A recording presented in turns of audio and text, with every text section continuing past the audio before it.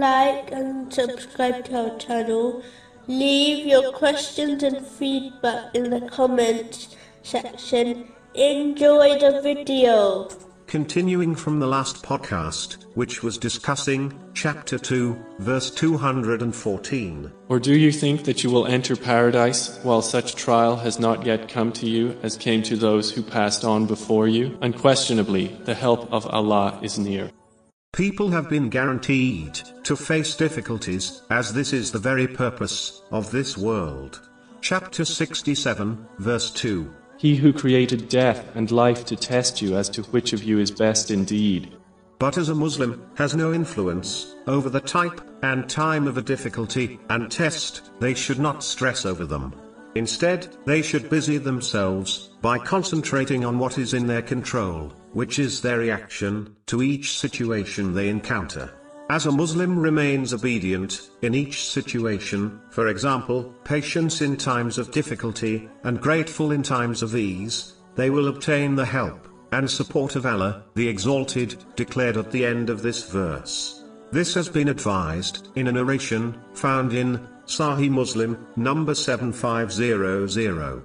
Chapter 94, verse 5. For indeed, with hardship will be ease.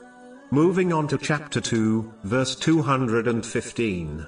Whatever you spend of good is to be for parents and relatives and orphans and the needy and the traveler. This verse indicates that a Muslim should spend in ways which are beneficial and pleasing to Allah, the Exalted, without excessiveness, waste, or extravagance.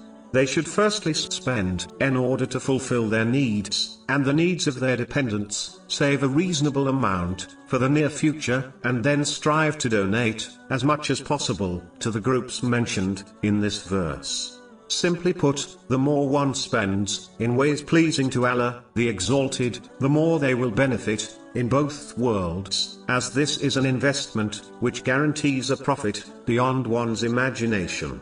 Chapter 35, verse 29. And spend in His cause out of what we have provided them, secretly and publicly. Can expect a profit that will never perish. And the more one spends on useless and sinful things, or simply hoards, the more they will regret it in both worlds, as this wealth will testify against them on Judgment Day.